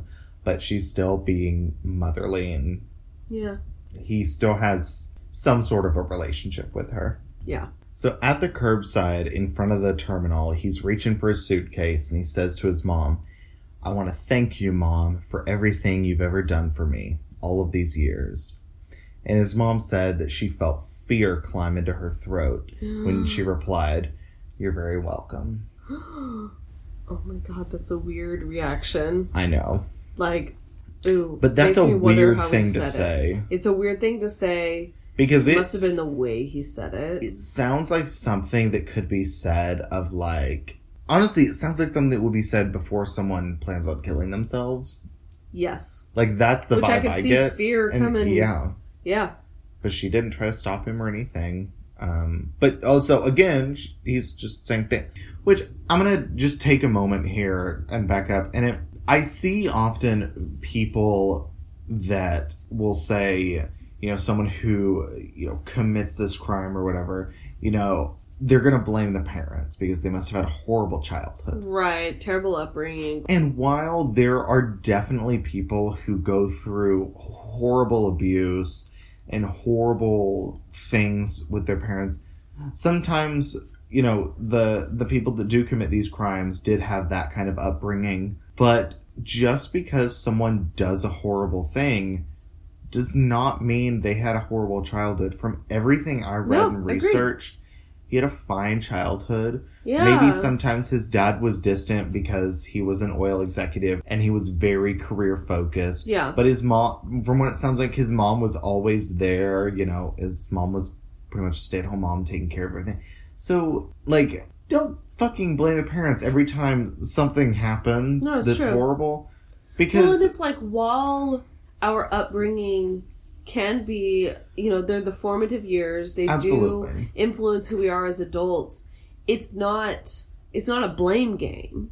You don't blame the parents for things that go wrong. No. While sometimes they could be at fault, that's not the always case. Absolutely not. And also, in cases like this, where we're going to get into the tragedy that occurred, but just imagine being that parent that raised this child who grew up to be an adult that did this horrible thing. Yeah. Because you're going to think every day, where did I go wrong?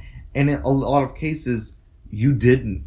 You didn't go wrong. No. Sometimes people are fucked up and do fucked up things. But anyway, sorry, I wanted to it's have a that very good sidetrack. thing to point out. On the afternoon of March 29th, Hinckley checked into the Park Central Hotel in Washington, D.C. Mm-hmm. And after a restless night, he got up the next morning, had breakfast at McDonald's. All-American choice. Mm-hmm. And on the way back to his hotel, he picked up the Washington Star newspaper. Oh. And he noticed the president's schedule indicated that Reagan would be speaking at the Washington Hilton in just a few hours. So the way you said that, I'm like, the president's schedule, like they print his schedule in the paper. No, that's exactly what they did. What? They would print his schedule in the paper? Not like his daily schedule, like 6:55, have coffee, 9 a.m., meet with the UN. Like, no. They did, like, if he was traveling or doing public events, they would release his schedule. Yeah, obviously the public events would be there. I get that. But like he's having a speech outside this hotel, and they're like, this is what he's doing. But they had much more visibility then. Right. I really just don't think that would be. It's more like you reported after the fact. No. Absolutely. Probably because of this, I'm assuming. Yep. Yeah. So Hinckley got in the shower, he took a Valium to calm himself, and he loaded his .22 with exploding Devastator bullets that he had purchased 9 months earlier at a pawn shop in Lubbock. Dangerous. Yeah. What's a Devastator bullet? So they're the kind of bullet that once it enters, like, the target, it explodes. Oh, like, it shreds. They do that for, like, deer and stuff, yeah? Yeah. Yeah. Which, I have fucking so many horrible. fucking issues with, but yes. Oh yeah, my so... God. Although if it makes like a death quicker, then maybe that's not a terrible thing for a hunter to use. That's fair. I don't think it does. Oh, usually. well then that is fucked up. I think that adds more pain. I think it makes it... Well, I mean, I guess it would. I think it makes it to where if you not miss, but like hit off target, it could explode the and still shrap kill could them. still get them. So, yeah, it would still kill them instead of them just that. being shot, but I hate it. Yeah. Mm. Yeah. I don't like guns really in any capacity at all. Either. But I don't either. So after he loads his gun, he sat down and wrote a letter to Jodie Foster. Oh my fucking God. And I'm going to read the letter in its entirety because it is a good snapshot into his mind at the time. His mental mindset, yeah. Mental mindset. Yeah. Okay. Dear Jodie, there is a definite possibility that I will be killed in my attempt to get Reagan. It is for this very reason that I am writing you this letter now. As you well know by now, I love you very much. Over the past 7 months, I've left you dozens of poems, letters, and love messages in the faint hope that you could develop an interest in me. Although we talked on the phone a couple of times, I never had the nerve to simply approach you and introduce myself. Besides my shyness, I honestly did not wish to bother you with my constant presence. I know the many messages left at your door and in your mailbox were a nuisance, but I felt that it was the most painless way for me to express my love for you. I feel very good about the fact that you at least know my name and know how I feel about you. And by hanging around your dormitory, I've come to realize I'm the topic of more than a little conversation, however full of ridicule it may be. At least you know that I'll always love you. Jodie, I would abandon this idea of getting Reagan in a second if I could only win your heart and live out the rest of my life with you, whether it be in total obscurity or whatever. I will admit to you that the reason I'm going ahead with this attempt now is because I just cannot wait any longer to impress you. Oh my God. I've got to do something now to make you understand, in no uncertain terms, that I'm doing all of this for your sake. By sacrificing my freedom and possibly my life, I hope to change your mind about me. This letter is being written only an hour before I leave for the Hilton Hotel. Jodie, I'm asking you to please look into your heart and at least give me the chance, with this historical deed, to gain your respect and love. I love you forever. John Hinckley. That's creepy as fuck. Yeah. Which is why I was like, no, I need to read this. Yeah. I am looking at pictures of her right now. Oh my God. In Taxi Driver? Yeah. Yeah. So he, at this point, I think he's 25 and she's 18. Which, God. so he's 7 years older than her at this point. And he's been obsessed with her for years now. I mean, look at this. She's such a child. She's literally like a 12-year-old. Like, yeah. Oh my God. So at 1:30, Hinckley took a cab through a light drizzle on his way to the Hilton. At 2:25, accompanied by aides and bodyguards, Reagan left the hotel and began moving towards his waiting limousine. A voice in the crowd yelled, "President Reagan! President Reagan!" And as Reagan turned to see, who was shouting his voice, Hinckley emptied 6 bullets in rapid succession. The first bullet tore through the brain of Press Secretary James Brady. The second hit policeman Thomas Delahanty in the back. The third overshot the president and hit a building. The fourth shot hit Secret Service agent Timothy McCarthy in the chest. Oh my God. The fifth shot hit the bulletproof glass of the limousine. Mm-hmm. And the sixth and final bullet nearly killed the president. As aides were rushing to push Reagan into his car, the bullet ricocheted off of the car and hit the president in the chest, grazing a rib and lodging in his lung, just inches away from his heart. I often forget that there was this assassination attempt on Reagan. Oh, absolutely. And I don't mean this to come across the wrong way, but I think a lot of it is because it was unsuccessful. Yeah. That I don't remember it as much as the ones that were. Yeah. Like when I did JFK a few months ago, and... Well, I don't know. Because you also don't ever think about President Andrew Garfield, who was assassinated. That is true. Or Teddy Roosevelt, who was shot and continued his speech. I knew that one. I knew, but you think of... okay, I will say. You think of Lincoln and JFK. Yeah. Yes. You think of those two because they were, at least historically, the ones that were the most profound and the ones most talked about. Yeah.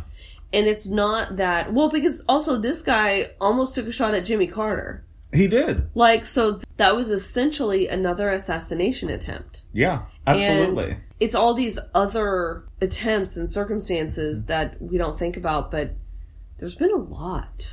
Oh, there have been. And, I mean, there's a whole Wikipedia list on attempted presidential assassinations.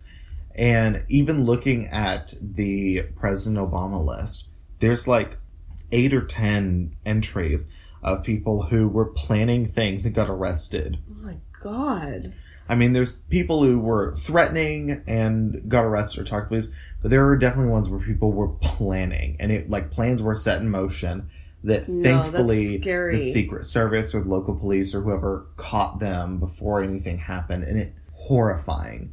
Fucking horrifying. It is, and I honestly don't ever want to know what it feels like to go through a presidential assassination. Me neither. Like just the fear of like that's the most powerful person in my country just being killed. Died.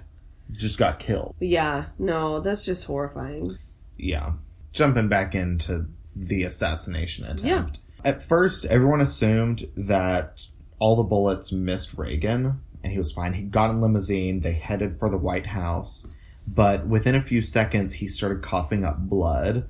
The limousine changed course and sped towards George Washington University Hospital, where Reagan underwent 2 hours of life-saving surgery. Oh my God.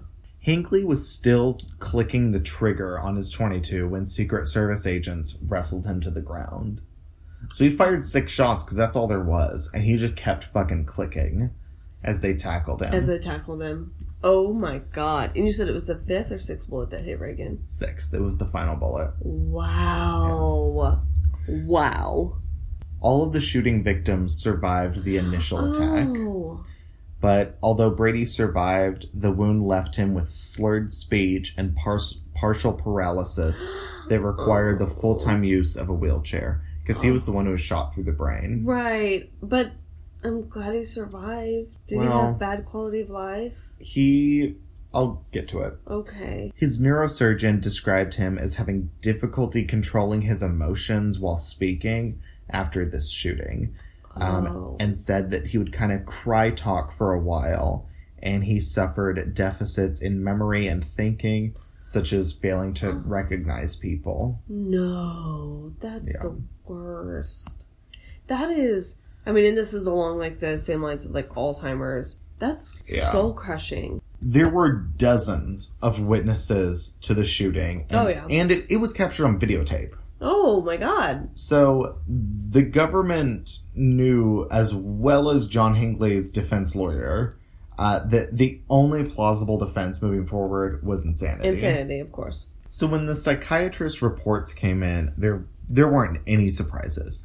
All of the government psychiatrists concluded that Hinckley was legally sane and that he appreciated the wrongfulness in his act at the time of the shooting. Really? He was sane? But the 3 defense psychiatrists diagnosed Hinckley as psychotic and legally insane at the time of the shooting. So the prosecution is saying he's sane. The defense is saying no, he's not. Yeah. So further evidence... I will say I lean with the defense. Me too. I mean, not that I think what he did was okay by any means, but clearly mental illness was present. Yeah. So further evidence of the severity of his mental problems came in May, 2 days before his 26th birthday. When he was so young. Yeah. God. He was 25 when he tried to shoot the president. Wow. But more evidence about the state of his mental issues came 2 days before his 26th birthday when he attempted suicide by overdosing on Valium. And then again in November, he tried again by trying to hang himself from his cell window. Oh, God. Hinckley insisted that his lawyers get Jodie Foster to testify in his trial. What? If they didn't make every effort to do so, he would refuse to cooperate in his own defense. I cannot imagine being approached with this and being like, what? Yeah. Which, like, I guess she did receive all the letters, so she's not completely she knows what's going on. Who he is. She knows him as the weird guy who really likes me and is sending me these letters. Yeah. But again, she's fucking, like, 18 at this point. I know. God. So, eventually, his lawyers arranged with Jodie Foster's lawyer to have her testify in a closed session with only the judge, lawyers, and Hinckley present.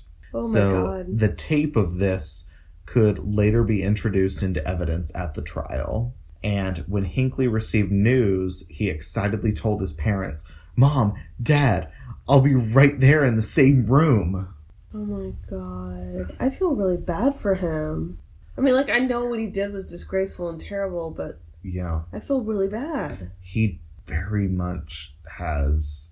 Like, he needs help. He's not okay. He needs help. Yeah.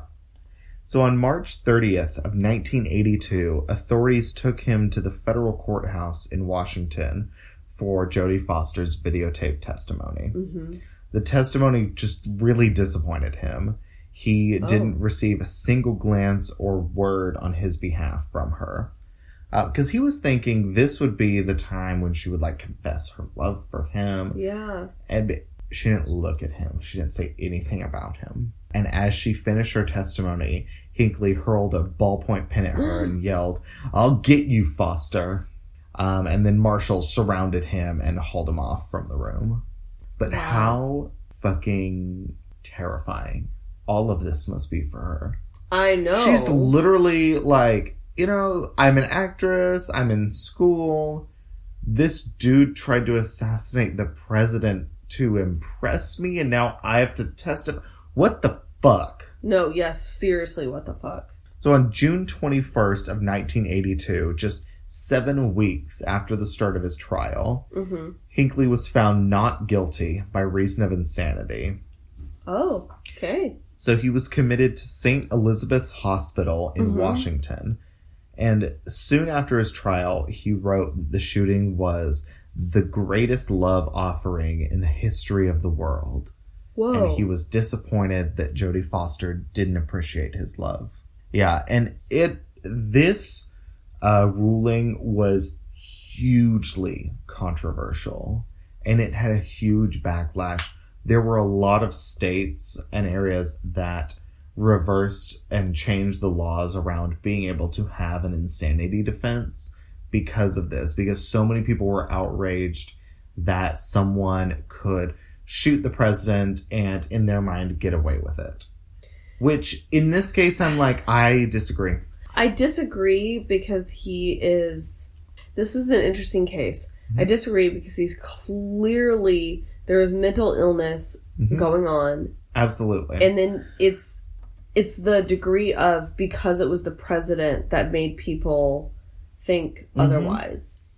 I mean, at least from my perspective, that's how I read this as, because if it was, Henry down the street, then people would be like, he's mentally ill. But the fact or even if it was like the mayor of the city, if it was someone in a position of power, it would still be like, well, he's mentally ill. But because it's the president, which is that's one thing that we have to note. The position of the victim does not denote mental illness or not. It has no bearing. It doesn't change the mental culpability of the person who's attempting the assassination. Absolutely not. And by no means are all, or even the majority of people with mental illness violent in any way.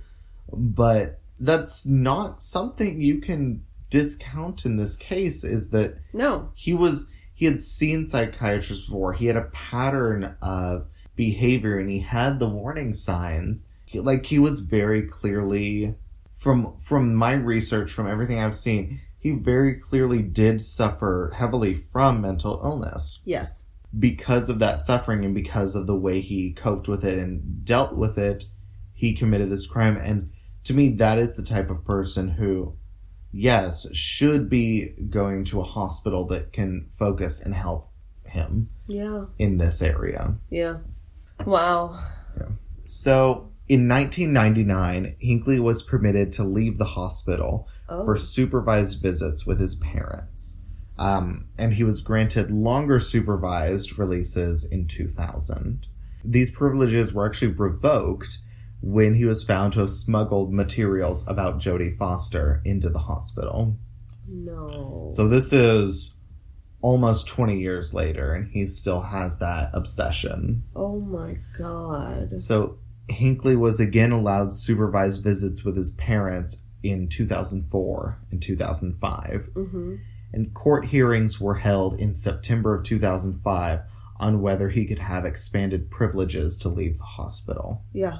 On December 30th of 2005, a federal judge ruled that he was allowed visits that were supervised by his parents at their home in Williamsburg, Virginia. Oh, so they moved. They moved. On August 4th of to be closer to him, I wonder. I don't know. Because they were in Colorado. They were in Colorado. And then he was being held in Washington? He's being held in Washington. At this point, they're both retired, so probably. Yeah. On August 4th of 2014, James Brady died. Oh. So, since Hinckley had critically wounded Brady in 1981, and because the circumstance of his death and the fact of him having these issues from the shooting, the death was ruled a homicide. Wait, oh my God. After that long? After that long, because he died that happened. From the long-term injuries and complications from the shooting. Wow. But Hinckley did not face charges as a result of Brady's death. Interesting. So they ruled it a homicide, but he did not face charges. Well, he had been found not guilty of the original crime because of insanity. So they he's couldn't also go and found not guilty of this. Yeah. So on July 27th of 2016, a federal this keeps going. Sorry. Oh, I know. Sorry, go ahead. A federal judge granted Hinckley full-time convalescent leave from St. Elizabeth's Hospital. So he's allowed to leave full-time, be out of the hospital, as long as he lives with his mother, and he has certain restrictions. Huh. So he's more or less free. Yeah. So he will carry a GPS-equipped cell phone at all times and will be monitored by Secret Service agents. And as of today, he is living with his mother, and as part of his release, he's excluded from using alcohol, possessing any firearms, ammunition, or other weaponry. He can't have access to printed or online pornography, CDs, or other access to violent music. He can't speak to the press, and he has to work at least 3 days a week. He can drive no more than 30 miles from his mother's home, or 50 miles if attended. And he must see a psychiatrist at least twice a month. His internet use is also subject to limitations and scrutiny, and he's not allowed to erase his computer's web browser history. How old is he now? He was born in, 55, I believe. So he's in the 70s now? Almost 70s? Yeah. Almost 63 70s. Or something. Yeah. Like that. Yeah. Oh my God. So, back to James Brady, because I do want to focus on... I want to end this focusing on the victim of this murder. Yeah. So James Brady, along with his wife, Sarah, who served as the chair of the Brady campaign to prevent gun violence, they subsequently lobbied for stricter handgun control and assault weapon restrictions. The Brady Handgun Violence Prevention Act, which is also known as the Brady Bill, was named in his honor. And the Brady Bill mandated federal background checks on firearm purchasers in the United States and imposed a 5-day waiting period on purchases until the NICS system was implemented in 1998. So the reason that we have federal background checks and stuff is because of this.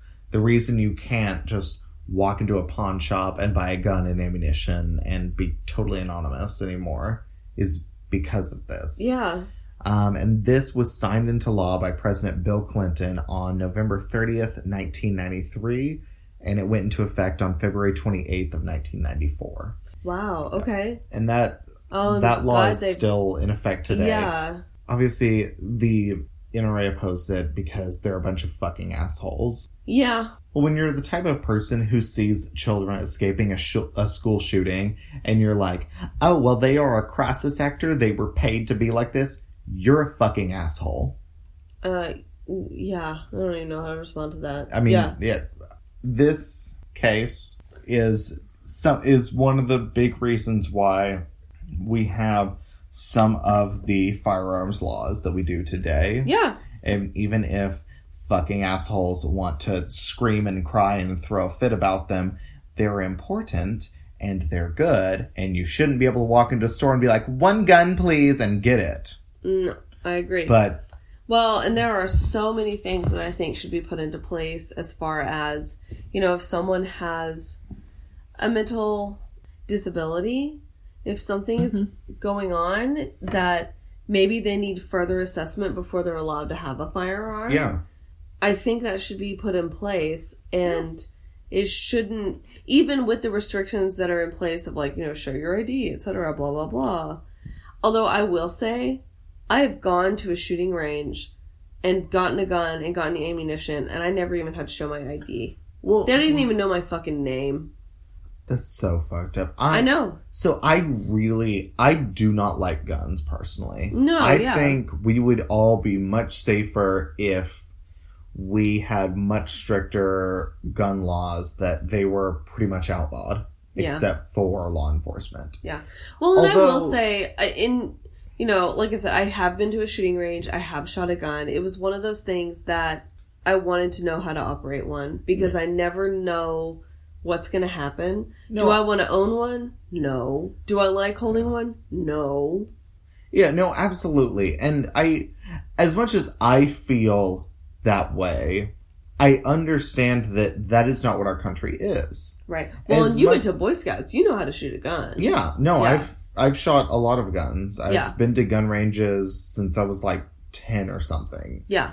But I do not like guns, but I understand that just because that is my opinion and that is where I feel, does not mean that should be how it is. Right. But stricter gun laws, being able or being a part of a registry when you do purchase a gun, so it's known that so-and-so has a gun. Yeah. That it's not, that people don't slip through the cracks, that this person has severe issues of violence and outbursts and should not have one, is not communicated to the proper authorities because there's different lists in different states and different shit going. Right. Absolutely should not happen. Right. Absolutely should not happen. And you should not be able to have a gun that can shoot dozens of rounds and fucking flatten a festival in Las Vegas. Agreed. I do not like guns. That would be a deal breaker in any relationship. If someone was a gun person, I'd be like, nope, we can't be together. Hard pass. But to me, it's also important to recognize that is some people's lives. Some people grew up hunting. They grew up learning how to safely use a gun as a child. They grew up that safely being this the key word. Exactly that this is not a toy. In the same way that not in the same way, but in a similar way to how we grew up knowing that the knives that go into the sharpener cases, those are not toys in the kitchen. You don't fuck with those. You do not play with those. Yeah. And there are people that have grown up that way their whole lives, and the guns are an important part of them, and that's totally valid. But holy shit, y'all. there are so many cases that we wouldn't and shouldn't have to have on this podcast if we had better and safer gun laws. I know. I think that would change so much. There are so many lives that could be saved on every side. Just everywhere across the board that could be saved if we just had common sense about it. We should jump into postmortem. And I am going to go ahead. While my case was very big, had very far-reaching effects, holy shit, you won. Like, do you think so? Oh, absolutely. Fucking little baby Jason and fucking Mary and Beth. 53 days? Yeah. Kidnapped with it?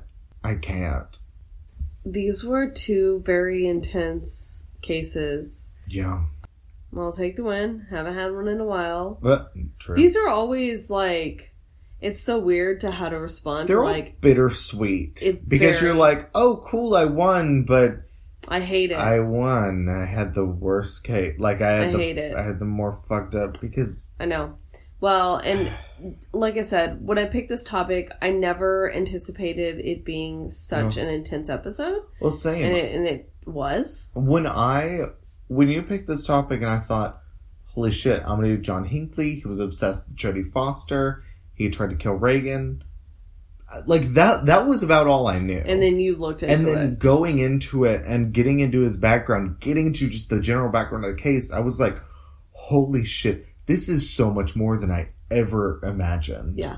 And there are a lot of documentaries. I didn't watch any documentaries on this. I have a couple pinned. Yeah. To watch later, for sure. Fuck. I'm going to watch those with you. Yeah. But this, I want to fucking read Stalking Mary is the book.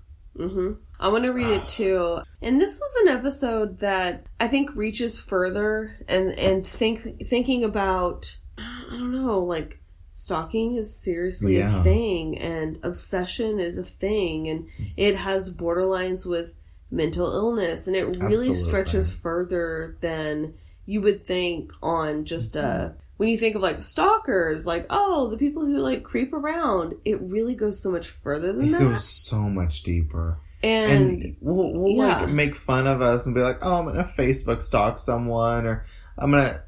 Well, okay, I will say cyber stalking is something I looked into. Oh, it's huge. And that is absolutely going to be another episode because it's different. It's a different level of stalking. So, yeah. Because it is so easy to find information. And, absolutely. And maybe it's easy to make assumptions about what you think you know about that person when you see them online.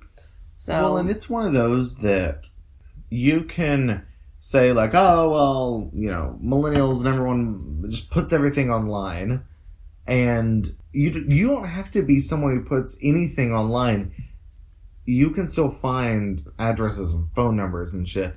Yeah. And it's insane. But I think this has been a very long episode. Yes, I want to thank y'all so much for listening to this. Hope y'all enjoyed it. I really enjoyed this episode. Me too.